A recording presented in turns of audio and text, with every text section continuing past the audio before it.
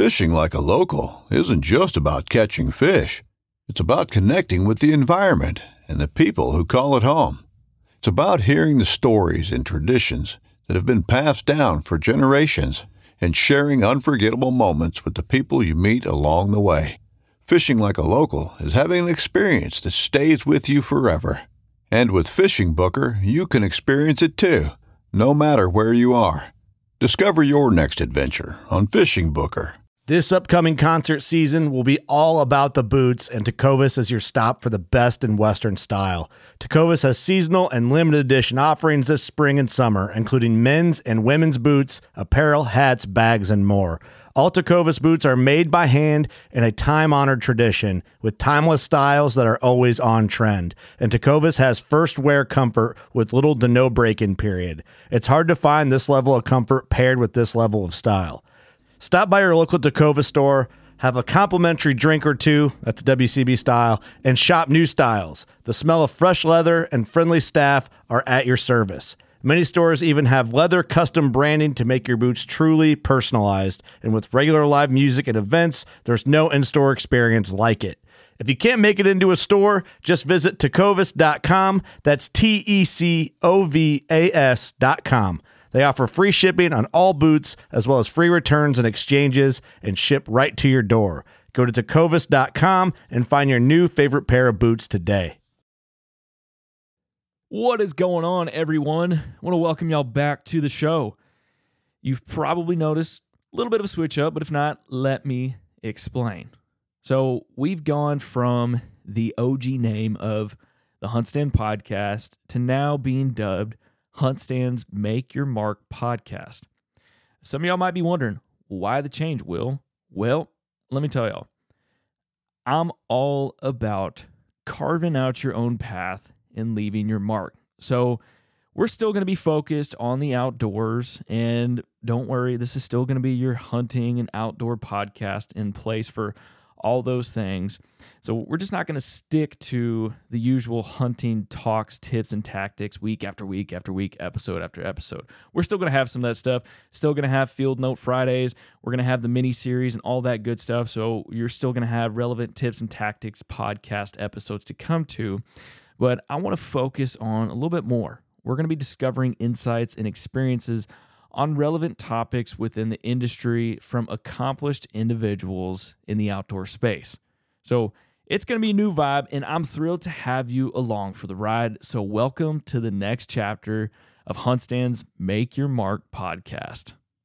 I love each and every one of these episodes and the guests that we get on here. If you're new or a longtime listener, don't forget you might be listening but not subscribed. We have some awesome guests coming on in the future, so if you don't want to miss out on those when they go live, and if you want to support the show, press subscribe on Apple Podcasts, Spotify, or wherever you are listening.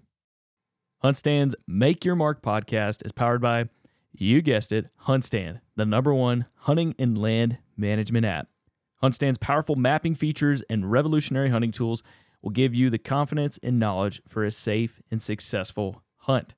There's 3 different tiers that you can choose from. We've got a free version, and then you've got Pro and Pro Whitetail. Pro will give you access to premium map layers and hunting tools in the United States and Canada, where Pro Whitetail includes all HuntStand Pro features plus powerful tools made specifically for whitetail hunters. If you want to check it out, download HuntStand today. Today's podcast is brought to you by Savage Arms. Savage Arms is 5 generations of craftspeople using stripped back, supercharged American ingenuity to make the most reliable and accurate modern high-performance firearms. To learn more, head to savagearms.com.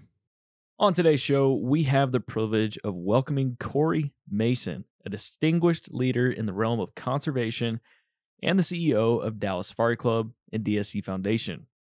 With a wealth of experience garnered over a 16-year career at the Texas Parks and Wildlife Department, Corey has held pivotal roles, including regional director and management area biologist.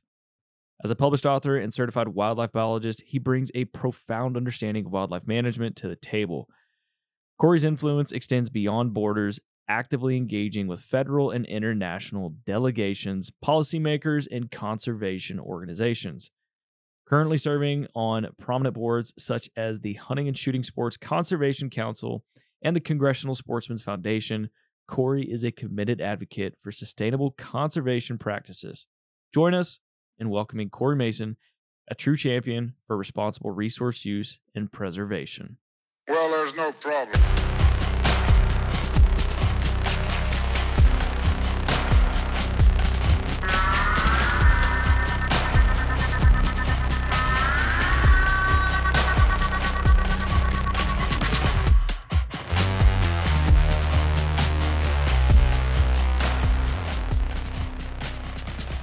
Actually, you're a part of a new vibe or change that I have going on for the Hunt Stand podcast. It's actually no longer the Hunt Stand podcast. We've changed it up a little bit.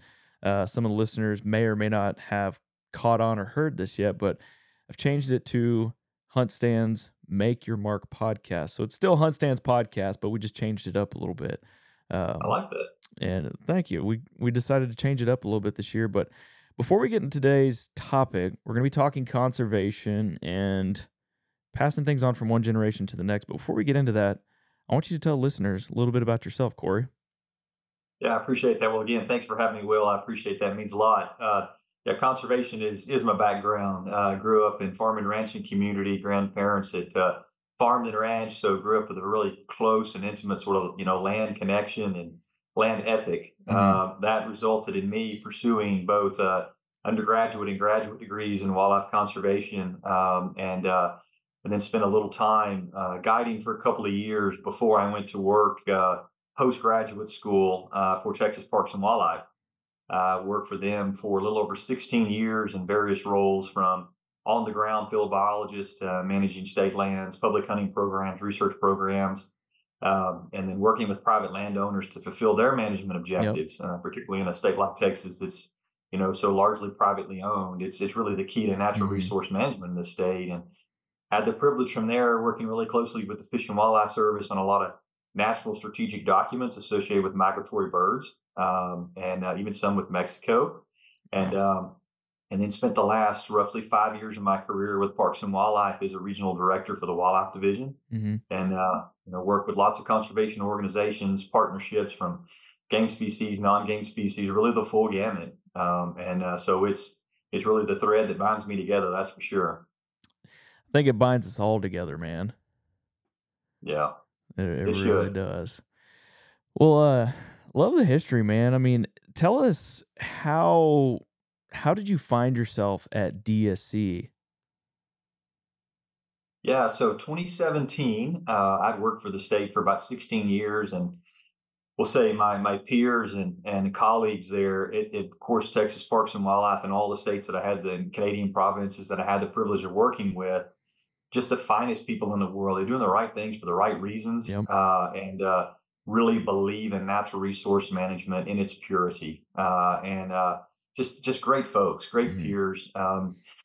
That was kind of at a point in my career, again, 16 years in, that I was kind of looking to maybe turn the page, looking at maybe stepping outside of government, if you will, for just a little bit of time.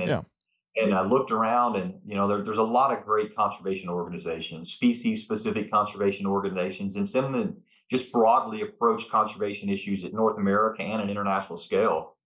And having a lot of knowledge, actually had worked with DSC on a couple of grant projects in the past, been a convention attendee for years, the guy on the door just at oohing and awing and booking hunts and buying things, and really enjoyed that experience. And so really made contact with DSC and was made aware that there was a executive director position available at the time. And through a series of, I don't know, it was a gauntlet, 5 or 6 interviews and face-to-face and webinars and calls and all these things, and ended up getting the call from DSC that they said, hey, we want you to join the team. And I was glad to do so, and served in that role for a couple of years. And then the board then appointed me as CEO over DSC and DSC Foundation. And so really have the privilege of representing DSC and our 20,000+ members all over the world, and all the international forums and positions. And a lot of my focus is, of course, on international policy that ultimately then directly determines, our advocacy efforts and travel all over the world, and these bodies like CITES that determine international policy that then of course moves to the national level, then ultimately to the state level many times. So Wow, yeah, I really enjoy my time. man, that sounds way above my head, but things that I'm eager to learn about. So can you share with all the listeners out there, what are some of the missions or the main mission and goals of Dallas Safari Club? Tell us about that.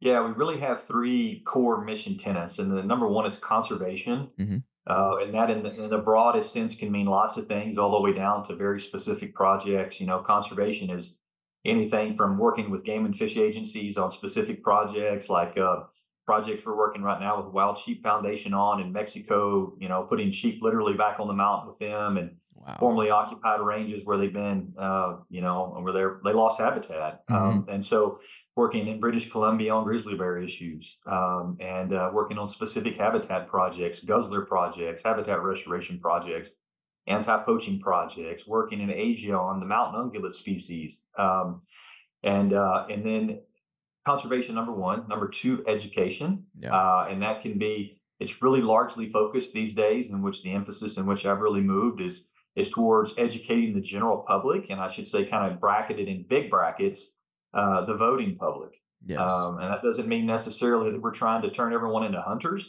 but it means we're trying to educate them on the value of conservation through hunting, the value that legal regulated hunting plays in conservation of both habitats and species. And Mm-hmm. species, of course, means game and non-game species.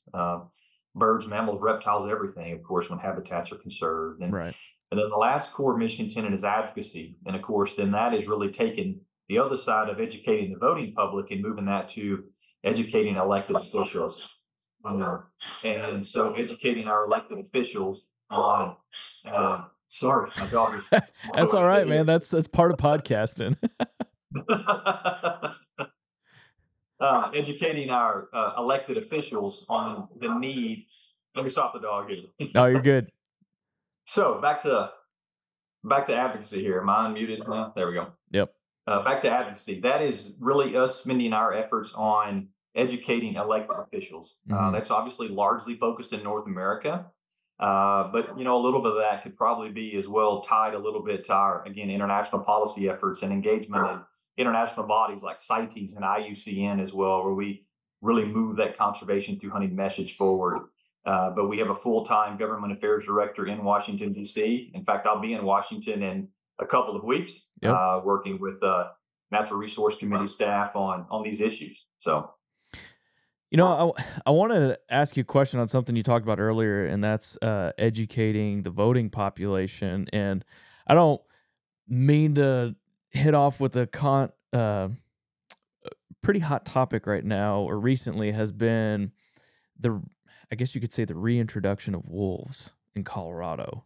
And it seemed like there was a fairly large part of Colorado. I mean, particularly, your guys, outfitters, hunters, ranchers, all those that were against it. But then you have your voting population, which is those big, heavily densely populated areas that I felt like they weren't as well educated on it. And so now you had this reintroduction of wolves. I mean, I guess, where's kind of DSC's stance on that? I mean, and is that where y'all kind of see the education of the voting population has got to happen so things like that don't happen again? Or what's your thoughts on that? Yeah, well, that's a great example of ballot box biology gone bad. Yeah. Meaning, the Game and Fish Department, of course, were not involved in that decision. Of course, they would not have recommended that. Mm-hmm. And there was no consultation to stakeholders meaning the hunting public, and maybe more specifically meaning like the rural ag producers. Yeah. Rather, that ballot initiative was carried based on petition that gathered enough signatures to make it to a ballot. Mm-hmm. And then specifically the voting public that showed up, again, not to create a division, but this division does naturally exist and is very real, of rural versus urban. Yeah. And this was an urban vote that carried by people that will never interact or probably ever see a wolf, now put at the burden of the rural citizen that will deal with the interaction that may or may not ever occur, but certainly from the livestock producer and Mm-hmm. those that choose to go and participate in the out of doors. Again, this isn't something that was based on biology, which is so unfortunate. So these are really the great examples of an uneducated public that have a desire to sort of work from a Disney themed narrative that's dangerous. It's really dangerous. Yeah, that was such a good term that you used right there, just that Disney theme. I mean, and I guess case in point in that would be if you go and look at the footage and videos of the releasing of these wolves, you can see like all these Parks and Wildlife agents that are kind of standing there at the side that you can just kind of see this look on their face that they're like, man, I can't believe we're doing this. And then you have a very small select group of other people there that are just happy about it. It's just like, gosh, I hope this doesn't go bad, because I'm a person that loves to enjoy Colorado. I mean, obviously from a hunting perspective, but also a recreational perspective. Grew up going there in the summers with family, taking the Jeep trails. And it's like, man, I just hope this just doesn't, I hope these wolves just don't spread like wildfire and cause massive issues for a large group of people that just enjoy Colorado from, I mean, think about the recreational people too, you know, that like going up there and hiking. Man. Well, I'm glad that DSC is taking the stance to educate the voting population to help mitigate those things, hopefully more in the future. And that's where kind of this whole bridge, or I guess you could say just kind of this intersection of hunting and conservation can kind of be controversial, i.e. the whole wolf situation. When y'all see things like this happen, how do y'all navigate and address different perceptions around these types of things? That's a great question. If we use the Colorado example, or we look at like Oregon, ballot initiatives associated with trying to just simply ban hunting in its totality. Mm-hmm. You look at the banning of grizzly bear hunting in British Columbia, not by the management authorities, but rather by the Green Party government that comes in and says, we don't believe that a modern society should hunt grizzly bears, things like that, where, again, there's not science behind it. And so science can't argue that discussion. Rather, it has to come from a personal standpoint. And then science comes from the side or the back and reinforces the need for that for habitat conservation. And so we're fortunate that we work really kind of as a force multiplier with lots of organizations, again, across North America and across the world. And by that, I mean, we have a huge network of people that we work with, meaning, of course, congressional forums, working with partners like Congressional Sportsmen's Foundation and many others. Of course, our key conservation partners, clearly, many of the species groups, Cattle Raisers Association, et cetera, very powerful and very influential and very effective organizations and groups. And we have a lot of coalitions that we've built in which, when these kind of things happen, of course, the Colorado thing, by the time it made it to that ballot, that was done. Unfortunately, they had the votes, they had the people coming in between Boulder and Denver and those kind of things, and it carried the vote. But nonetheless, so we mobilize at that state level if it's one of these particular cases, and work with those stakeholder groups. We'll serve as someone that leads the effort, or someone that just helps rally and supports, if it's financially support, if it's working through elected officials. And again, these ballot initiatives are very different than something that comes about through a state game and fish commission or even a state level legislature. Those are honestly far easier to deal with because we have the ability to have face time with a state representative, or certainly a national representative, whatever it might be, depending on the scale of the issue. But these ballot initiatives, and unfortunately, the animal rights organizations know how effective they can be, right? Which they're obviously quite dangerous, like we've seen here. So, it really involves engaging the public and trying to get out and communicate, and not to switch topics on you, but it's very relevant. This morning we had calls in France and Belgium right now, again, across the pond, but are working to ban importation of Appendix 1 and Appendix 2 species at CITES. Meaning, traditionally, think a lot of the African species and some of the Asian mountain ungulates for those species, the lions, etc. But again, not based on emotion, based on rather on a Humane Society survey that asks these bastardized questions like, do you believe that you should bring back parts from critically endangered species? I mean, things like that are not objective questions. And so these kind of things are happening all over the world. So it's critically important that these organizations engage. This episode is brought to you by Mathews Archery. By far, my new favorite bow is the Mathews Lift 33. After the Phase 4, I really didn't know how much better Mathews could make their bows. especially after the new RPD system, the bridge lock. I just didn't know how they could do it. But once they sent me the lift and I put this thing in my hand and got it set to where I wanted and shot that first arrow, I was amazed. I just could not believe how dead in the hand this bow is, the smooth draw, and how much lighter this aluminum bow is compared to the majority of the carbon bows on the market. So if you're interested in a lighter, faster, and quieter bow, make sure you check out the Mathews Lift. Head to MathewsInc.com. Hunt Stand's Make Your Mark podcast is brought to you by Yamaha Outdoors. To check out Yamaha's proven lineup of side-by-sides, ATVs, and off-road vehicles, head to YamahaMotorsports.com.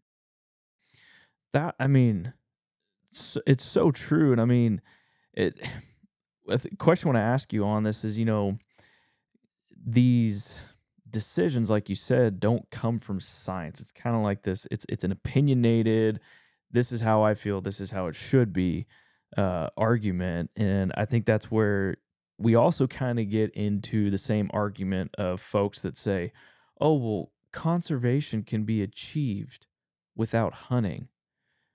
How do y'all counter that perspective?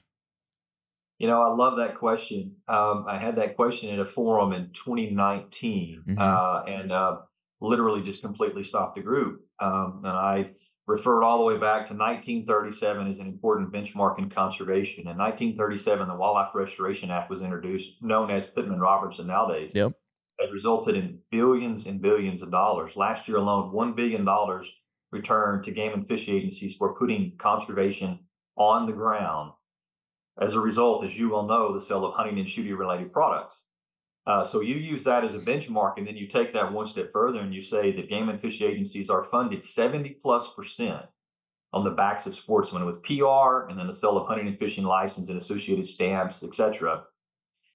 So the biologist in which I was that worked for Game and Fish Agency, when my phone rang and a landowner called and said, hey, Corey, I'd like you to come out and give me recommendations on everything from whitetail deer management to turkey management to waterfowl wetland management to things like, hey, I'm looking at putting prescribed fire on the ground or implementing rotational grazing systems or keeping cattle out of riparian areas or monarch butterflies, everything in between. Yeah. I had a phone that rang, a truck to get in, a computer to use, and the ability to meet with that landowner and write a management plan or recommendation because a hunter funded that. Conservation happens on the ground, on the backs of hunters. It has for 100 years and will continue to do so because of that. And this is where I want to get into the topic of a younger generation coming in and understanding that, because I myself just learned that 2 years ago, maybe. I just grew up enjoying hunting, going to the outdoors, and enjoying all these things that essentially your generation and older generations have helped foster and grow and manage so the younger generation can continue to enjoy that. And I don't think it's been until late that I've kind of had this sense of urgency of like, man, who's going to fight the good fight when y'all are done fighting? When it comes time for y'all to hang up the hat and pass it on, who's going to do that? And that's where I'm starting to feel that sense of urgency. Like, I need to learn more, know more, get involved more to fight the good fight. So when it does come time for you to hang that hat up, it's easy to pass the torch. And so that's where I kind of want to get into how DSC is inspiring to help engage this younger generation to actively participate in some of these conservation efforts. Yeah, I must say there's three key ways that we're going to touch on that. We are touching on that. And the first is going to be probably something you're not going to expect. The first is I have the privilege of working really closely with a lot of academic institutions, universities specifically, and those that have institutions, or I should say departments associated with wildlife conservation in the broad sense and in the strictest sense. And the reason that's relevant is because those programs are the programs in which result and will turn out the next generation of leaders at a conservation organization like DSC, or the next, game and fish department biologist in Tennessee or Nevada or Texas or Alaska, wherever it might be. Yeah.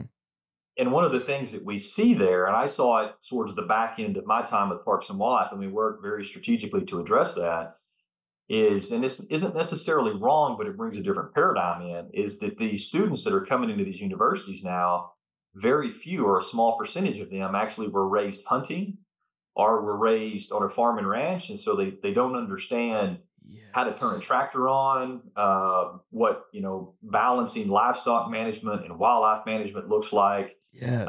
And they don't understand a lot of these basic principles, Mm-hmm. which are critically important to managing the land, relating to someone that manages the land, and then being able to advocate on behalf of fish and wildlife. I have not crazy story, but I have a story on this. Brian Murphy, who you know on our team, well known across the whitetail world, before his time at I think it was QDMA at the time, or maybe when he was at University of Georgia. My timeline's a little off, but recently we did a filming of a 2-part Hunt Stand original film that's going to be coming out this summer, and it's speaking on essentially the origins of whitetail management that you see across most of the nation now, and how it stems from research, management practices, everything that was done in South Texas, essentially 60s and 70s, how it was kind of the pilot light for management. Well, he had a young lady that came into his office that picked him as an intern leader. I guess it was something with some study that she wanted to get into. What you were just talking about, she wanted to get into wildlife management, but she wanted to go and start a something involved with jaguars, basically a zoo for jaguars, because she had this environmental perspective on things. And Brian was like, well, why did you pick me as your intern leader? And she said, well, you're leading a nonprofit at QDMA at the time, and I want to learn how to run my own nonprofit. Long story short, she's now down at Texas A&M Kingsville, one of the leaders of the whitetail program down there, and she's a bona fide killer hunter, turned from wanting to be a jaguar nonprofit person to this. I mean, it was pretty cool to see that Brian led that and helping that transformation. Then hearing you talk about it now, it's just kind of like full circle for me. Yeah, it's a very real thing. Having the opportunity to interview and at a team of roughly 60 there in East Texas, or the eastern part of the state, and interviewing folks and asking them questions about livestock interaction and the use of equipment, and that they've never driven a 4-wheeler, don't know how to back a trailer, don't a lot of these things that that are essential skills, and they certainly don't understand the hunter's role in conservation. To be able to advocate on that behalf, and it's very real. But to sort of play off your story, there are folks like A&M Kingsville, obviously A&M proper, Roel Lopez there, that's doing a tremendous job of bringing that integration of field-based science into the program at wildlife at Texas A&M University in the Department of Range and Wildlife Sciences. And so they're making to ensure that those wildlife professionals are well trained in understanding the role that hunting plays in wildlife conservation. And there are other universities, obviously, that do a great job as well, many great universities, but working to address that sort of deficiency there are the students that are coming in and understanding hunting. And so we're supporting a number of programs that help engage them directly in the field, giving them opportunities to shoot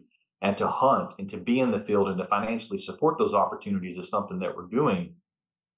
And then also through the DSC Foundation, we're supporting a number of grants that directly get, I'm going to say youth, and that's obviously a broad term, but think maybe kind of junior high school as well, that directly get kids out of school. I've never been a huge advocate to just spend a ton of money to take 13 kids out, and there's no return, there's no follow-up, they'll never have the opportunity to get back out again. So I think those are they're great heartfelt spends, but they're really dead end from a return on the investment. But rather there's some really good programs that then rather mentor them and the parent and get them outdoors. You sort of take the mother and father and expose them to the outdoors, and then you get generational exposure, and then you're building in cohorts of people that enjoy the outdoors. So there's a number of those that we support as well. And then again, just direct engagement, very specific, working with partners and through DSC to reach that segment of society, to take those messages that are bite-sized messages, not packed with policy, but just understanding that, do you know that hunting of whitetail has resulted in X number of habitat acres conserved, and it's like, oh, I didn't know that. Tell me more about that, those types of concepts. That's a big thing. And I would have to say, I feel like another big movement that we're starting to see from a lot of people that you talked about, they didn't grow up hunting. I mean, like I've met people that are in their 40s and 50s that they'd never held a gun, shot a bow, any of that. And I worked in a archery shop 2018 to 19 and into 2020. And I will have to say that was the bulk of my customer that started to come in Austin, is because they saw, wait a minute, I'm seeing all these butcher houses of these cows that are having like these breakouts of E. coli or whatever mad cow disease and all this other stuff. I want to know where my meat comes. And you're telling me I can go and shoot an animal and provide myself my own meat and know where it came from. So I had a lot of people that were beginning to come from that. And I love that y'all are putting forth efforts to essentially, like you said, like cultivating experiences for folks where it's not just a dead end on your ROI. You're kind of creating this cycle to where people get more involved with it. And I love that. And we're seeing a movement in it, but then to combat that, I always hear buzzwords in the industry of, we don't have enough hunters, recruitment numbers are failing and this and that. And it's just like, how are y'all helping to combat essentially that negativity, if you will, about the industry? I think that's a great question. I think there's a couple of things that really address that, both directly and indirectly. Is number one, of course, working to get people experience and exposure to the outdoors. And if they have absolutely sort of any desire to be outdoors, the scales fall off the eyes quickly and they're ready to engage outdoors. I mean, that personal experience, it's the sunrise, the sunset, the brim that the kid catches. It doesn't have to be taking an elk, right? Mm-hmm. Obviously, that's an ultimate opportunity to do that, but it doesn't have to be something like that, because that's not attainable for many or most people. Now, those that, of course, that want to do that, wonderful. I mean, I'd love to see them on the mountain in Montana or Colorado myself, and hopefully I'd meet them there. But there's those experiences, and I have a 15-year-old daughter myself, mm-hmm.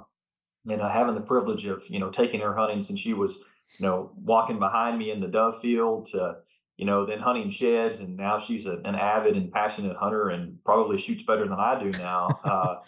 And to take her around and hunt deer to bear, all different kinds of things. And it's neat. And I only bring that up for the context of conversation. And so I obviously live in the Dallas area, and the young ladies and some of the young boys that I get to meet through her that have no idea whatsoever about really anything that's 10, 20 miles away from them. And it doesn't, and that's not framed around the fact that they wouldn't enjoy it. It just means that they've never been exposed.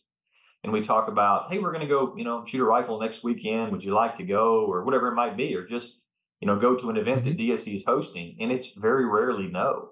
It's just opportunities they've never had. So I think the willingness on a personal level and then at a large scale, people's desire to engage others in the outdoors is critical. The personal touch is huge. So huge. And, this might just be a personal opinion or viewpoint that I have, but something that growing up I saw, having that access and opportunities, in the 90s and early 2000s, I'm 32 now, there weren't a whole lot. I mean, they were kind of far and few between. A lot of landowners kind of held it tight. Those deer, like, nope, these are my deer, or like, I've got these leases out here that are hunting. And it's kind of like they were, I don't want to say selfish in a way, but essentially they were in giving those opportunities to other people. And something that I've seen of late, probably within past 5-10 years, I'm starting to see more people being open and to that, of giving more people an opportunity, because everything we're talking about, people are gaining a better understanding of, knowing that we need to keep this going and we need to give more opportunities to more people. And I love seeing that. It's been neat too, to your point, the different types of engagement. And I know you and I had some past conversations about sort of, I'm going to say, the younger entry into the hunting or outdoor community. Yeah. And my personal experience has been their eagerness to engage in policy. And obviously that is just warms my heart, because, I always say with a grin on my face that, hunters are so apathetic, meaning that, and that's not a positive thing, meaning that if I'm a deer hunter and I see that the elk hunters out west are dealing with wolves, it's like, oh, that's not my problem. No big deal. That doesn't affect me. I'm not going to worry about it. Or, I don't hunt mountain lions with dogs, so I'm not worried about that. Or I don't trap, so I'm not worried about issues in New Mexico about the prohibition of trapping on public lands and all those things that people sort of don't have the vision to see, that all hunting things are sort of on the menu. It's just, where are you on that menu? Mm-hmm.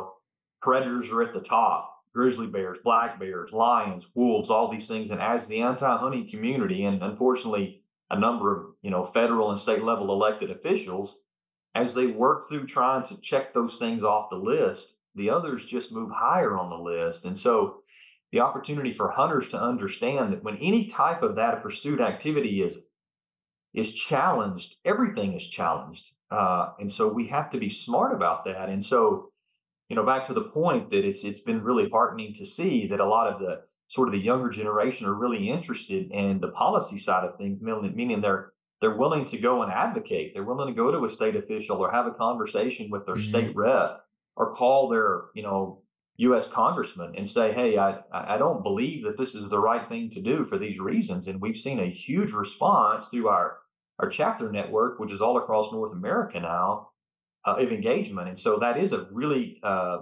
positive step that I've seen for this next generation. Muddy Outdoors is a brand that's been around for quite some time now. At Muddy, they recognize that the essence of a hunter transcends seasons, where their gear is crafted to support the relentless spirit of the hunter year-round. For Muddy, hunting is not just a seasonal pursuit, it's a constant. And I, for one, definitely resonate with this. And this past year, I got some new Muddy box blinds that have been game changers for us down here in Texas. And I've been running Muddy tree stands for as long as I can remember. So if you're interested in learning more about Muddy, head to gomuddy.com. One of my favorite knives that I used this past fall, from the deer woods in Kansas all the way up to the elk mountains of Colorado, was SOG's Ether FX. It's lightweight and compact design plus heavyweight blade quality, made for the perfect knife for every use that I put it through this fall. I took it on every adventure, and if you're in the market for looking for that same lightweight, compact, durable knife that is going to do anything and everything you need it to, highly suggest you check out SOG's Ether FX. To do that, head to SOGknives.com. And if you'd like a discount on the SOG Ether FX, use discount code HUNTSTAND10 when you're checking out. I want to take a quick second to talk to y'all about StealthCam and their all-new trail cameras, new for 2024. And the one that I specifically want to talk to y'all about is the brand new Revolver Pro. This is a 360-degree cellular trail camera. The Revolver Pro is a game changer. The power of 6 cameras in one sleek, innovative design allows you to cover more ground, capture more detail, and never miss the action again. Discover the future of outdoor surveillance with StealthCam's 2024 lineup of cellular trail cameras. To learn more, head to stealthcam.com. And if you'd like a 10% discount on the StealthCam website when checking out, use code HUNTSTAND10. We got that discount code along with many more of our partners down below in the show notes. Oh, it's huge. I mean, it's like how I had talked with you earlier. My generation, I felt like we're growing up, we're seeing this, and now it's kind of like, I guess I'm part of the millennial generation, I think. Whatever that I couldn't tell you. I think I am.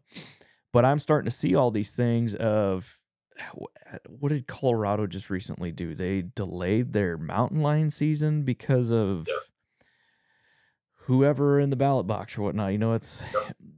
I see that. I see the thing with the wolves. What was it, a year or two ago? Texas Parks and Wildlife, there was a big disgruntlement with mountain lion and cat hunting here in Texas, that it was a big deal. And I'm starting to see this more and more, and I'm like, man, I just don't agree with the way that some of these people are coming at our hunting rights, because if I'm not there to fight it and protect it, and like what you're saying, if I look at Colorado as an example, like, oh, I'm not in Colorado, that doesn't affect me, but that's a slippery slope. It is. Yeah, that willingness to say that doesn't affect me. I'm a archery hunter, I'm not worried about rifles, or I'm not worried about them taking a muzzleloader season away. And hunters being sort of numb to that is really dangerous. Yeah, very dangerous, and it's scary to think about, and that's why I want to fight more for my daughter and her kids one day. And so going forward with DSC, I mean, and in your mind, what do you feel like aside from DSC's initiative, what would you personally encourage people my age, younger, kind of like that, I think you said 40-year-old age line, like what do you encourage us to do to help fight that good fight? Well, the first thing is I always tell this no matter where I'm speaking, and usually it's not in these forums, it's not to hunters, but I'm just going to ahead and say this anyways because it's important. Buy a hunting and fishing license. Wherever you live, buy a hunting and fishing license because you're supporting your game and fish agency, and those dollars are critically important, super important. And then number two, be a member of some type of conservation organization, whatever that is. There's a lot of great ones out there. If it's National Wild Turkey Federation or Rocky Mountain Elk Foundation or Wild Sheep Foundation, DSC, there's a lot of great organizations out there, Ducks Unlimited, et cetera, et cetera, et cetera. And the reason is those organizations most typically provide a more direct connection to engage and keep you informed of issues that are taking place at a state level, and then maybe at a regional level, across the South, across the West, whatever it might be, and then ultimately across North America at the national level. And so those organizations, again, they provide a more personal connection to items and initiatives and activities of things that you might not have firsthand knowledge of. For example, like DSC, I mean, we have people on staff and or partners like the Congressional Sportsmen's Foundation that we work very closely, that if there is something that comes up at the state level, we are notified immediately, oftentimes in deliberations before something's even on ink on paper. We have knowledge of it, so we have the ability to engage. And then we will activate our members in, again, that respective state or region across the U.S. and say, hey, as a member, you need to have knowledge of this. And here's 3 speaking points, and here's your elected official in your area. Please send them an email. Please call them. Please let them know. And if you would like to engage further, let us know. And so those conservation organizations like that, and again, wherever it is someone finds a good home at, can really provide that elevated level of opportunity to directly engage. We talked about this a little bit before the podcast. You know, we have our passions. We love chasing big animals, trophy animals. We love filling the freezer with meat. So that's part of our why in all this. But you touched on this before we started the podcast. What's your main why? Yeah, again, it's really ingrained in me, that land ethic. That's so important to me and my desire. And again, I saw that from a grandfather to a dad that took me outdoors every chance he could, probably to his own detriment of his opportunities, but to take me outdoors. I'm eternally grateful for that. Yeah. And now for a wife that came into the hunting community when we met. She never hunted before. She wasn't anti, she just didn't have any experience. Yeah. Now, again, she's probably a better shot than me, but she loves the outdoors. And now we have a daughter that does. And so my desire is to be able to ensure the ability for her, and to your point, her children's children, to know that they have a place to go enjoy the outdoors. If they want to hunt elk or white-tailed deer or ducks or whatever it might be, so that they have the ability to do that, and to connect with as many elected officials I can in my time here to make sure that they know the hunter's role in conservation. Can you speak on, and I'm sure you would know, what strategies do y'all have in place that are envisioning, what future strategies or future steps are y'all taking to continue to ensure the next generation of hunters become more actively involved? We kind of touched on it a little bit, but, anything you can speak on that will essentially kind of maybe a roadmap y'all have in place to ensuring that future generation surpasses, the efforts of the current generation. Yeah, we've seen a lot of engagement from our chapter partners that do this very well as well. We have roughly kind of 20 chapters across the country, from really Wyoming in the west to all the way to the northeast, and then north and south as well. And we see a lot of those that have built a lot of really great programs that are directly involved in getting youth outdoors. In fact, we have a couple of specific chapters that is their almost exclusive focus. And they've done so from the traditional child to get them out of doors, to handicapped children, to those that are end of life children that are terminally ill. And so all different experiences there that are being offered and provided. And what we've seen is it's obviously the experience to that family is tremendous, but offering those opportunities and then sharing that within those communities, the hunting community, and most of those are at the state level, it really inspires others to try to do the same. And so you touch the life of an individual, clearly, that's important.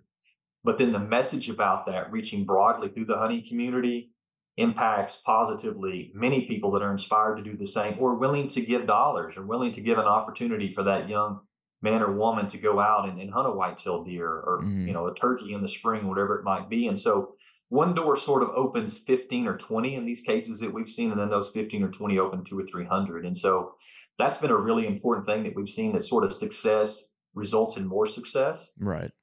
So we've seen that on the ground type projects of getting, folks outdoors.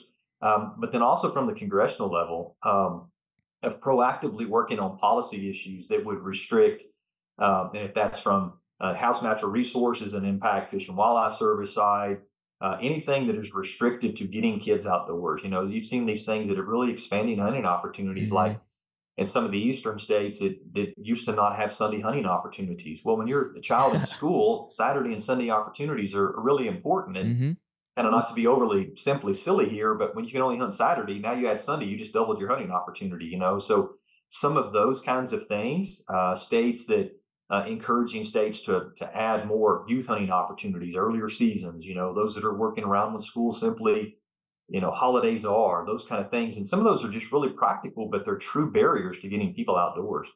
They are. And I feel like something that's also helped aid in hunter recruitment and education purposes, social media and YouTube. Like we know there's a dark side to both of those, but there's also a really good side. I know probably a lot of Western hunters out there, or people that are residents of Colorado, probably didn't enjoy the influx of applications that were put in for certain tags, but I see that as a bittersweet thing. It's like, man, it's awesome to see hunter recruitment numbers and things like that come from YouTube. I mean, heck, that's how I found out about elk hunting, that, oh, wait, you mean I can go out west and buy an over-the-counter tag with my bow and I don't need a guide and outfitter?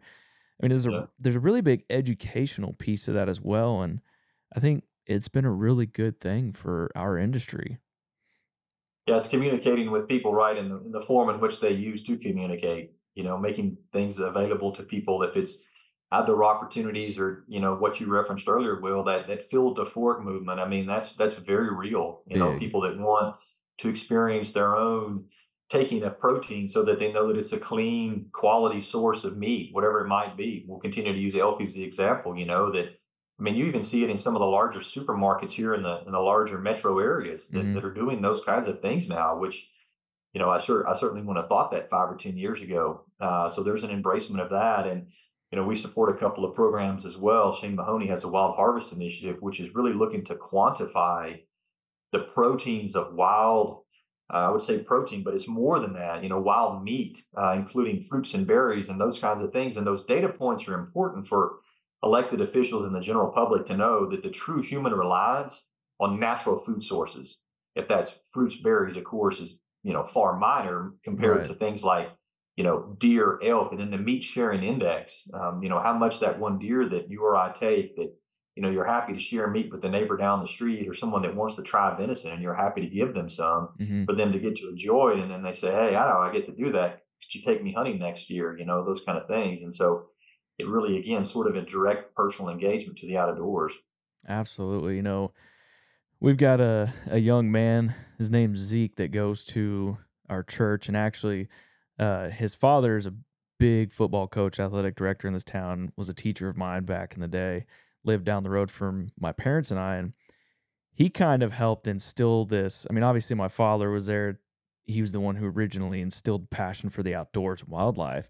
But then I had him for a science and horticulture teacher, and he let me go down and I would catch perch and fish and put in these aquariums in his classroom so that we'd get to feed them. And he kind of instilled this in me. And now I see his son. I look at that and I'm like, man, I'm looking at myself right now, looking at this kid, and I'm looking at him like, how can I get him involved with what I'm doing here at Hunt Stand and, everything else? How can I get him involved to show him like, hey, you can have a job like this, doing something cool in the industry to help promote what we love and hope to pass on for the next generation. So I'm kind of taking that on as a personal matter. Like, man, I want to show this kid so he doesn't have to take as long of a path as I did to get here one day. That's perfect. When there's a personal connection, it makes a difference. There's so many barriers to entry. There's so much national level research out there about, what keeps people from going outdoors. And a lot of those, there's two primary factors, right? It's cost, either real or perceived. And then number two, it's not having any knowledge of how to get there. Not being willing, not even knowing who to ask the questions to. How do you contact Colorado Parks and Wildlife, if you will, or Division of Wildlife, and understand, how do I get an over-the-counter tag? Where can I hunt? What's national forest? What's the difference in that? And Bureau of Land Management, all these things that you and I likely take for granted because we have an intimate knowledge of it. But if you don't, it's a mountain that seems too big for many people to climb. It's coming back to that, what you said, like we almost kind of take it for granted. Is I've had people that either I don't know or back in the day have bumped into them or known them from school way back, and they'll reach out to me like, hey man, I want to learn how to hunt. I see what you do. How do I do this? And I love that. Like it makes me think like, man, I guess people aren't as knowledgeable about this as I thought. And so all these things have been just going through my head the past, 12 to 24 months. I'm like, man, I need to do more here to help people out. And I mean, that's part of what we do through the podcast and seeing what y'all do. I mean, speaking on this younger generation, are there efforts that y'all are pushing forward from a digital age to help promote this and educate more younger folks? So like YouTube, social media, y'all starting to do more of that and get, see the importance of it?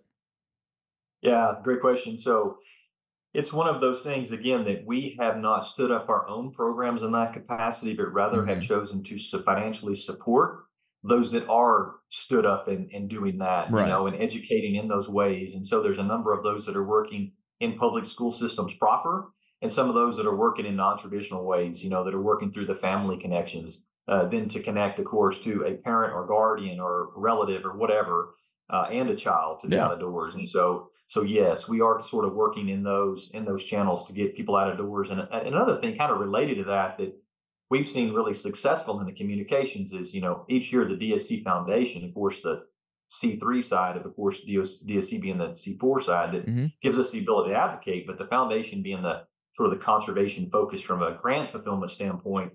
When people understand and ask questions about the conservation projects proper that we support, it really makes them understand, it helps them understand, I should say, the true dollars that go back into conservation, again, in the purest sense of habitat work. If it's reforestation projects, like, we work with Philmont Scout Ranch and a couple of grant projects every year from some of the timber thinning standpoint, and some of the just direct on the ground habitat management standpoint.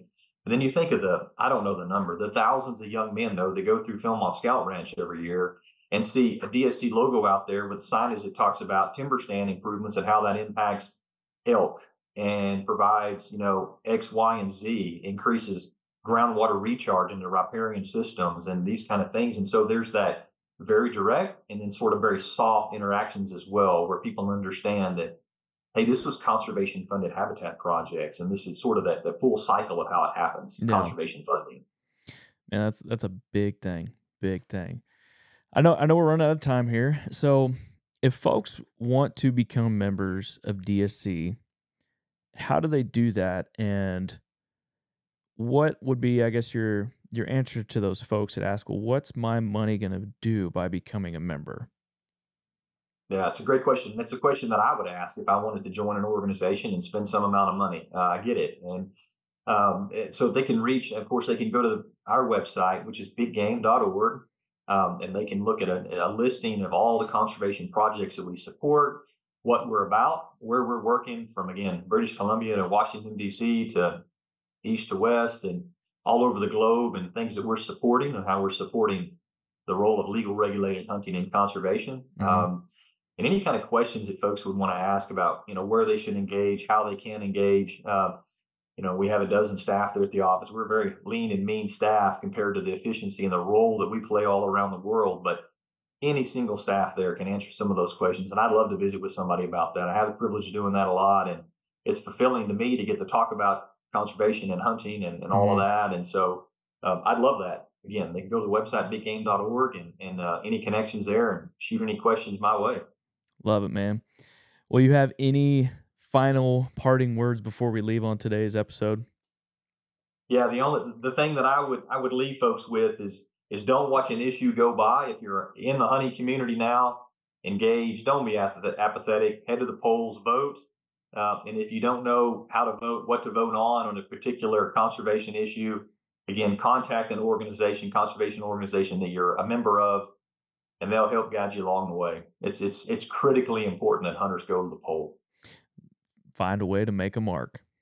That's right. Well, man, I really appreciate your time today, hopping on and talking about all the things that we did from DSC and how the younger generation can get more involved to help take that torch when y'all are ready to pass it one day. Thanks for having me on. I appreciate it. And thanks for what you're doing, Will. I appreciate it. Absolutely, man. We'll have to do it again. I want to give a shout out to some of our fine sponsors in supporting HuntStand's Make Your Mark podcast.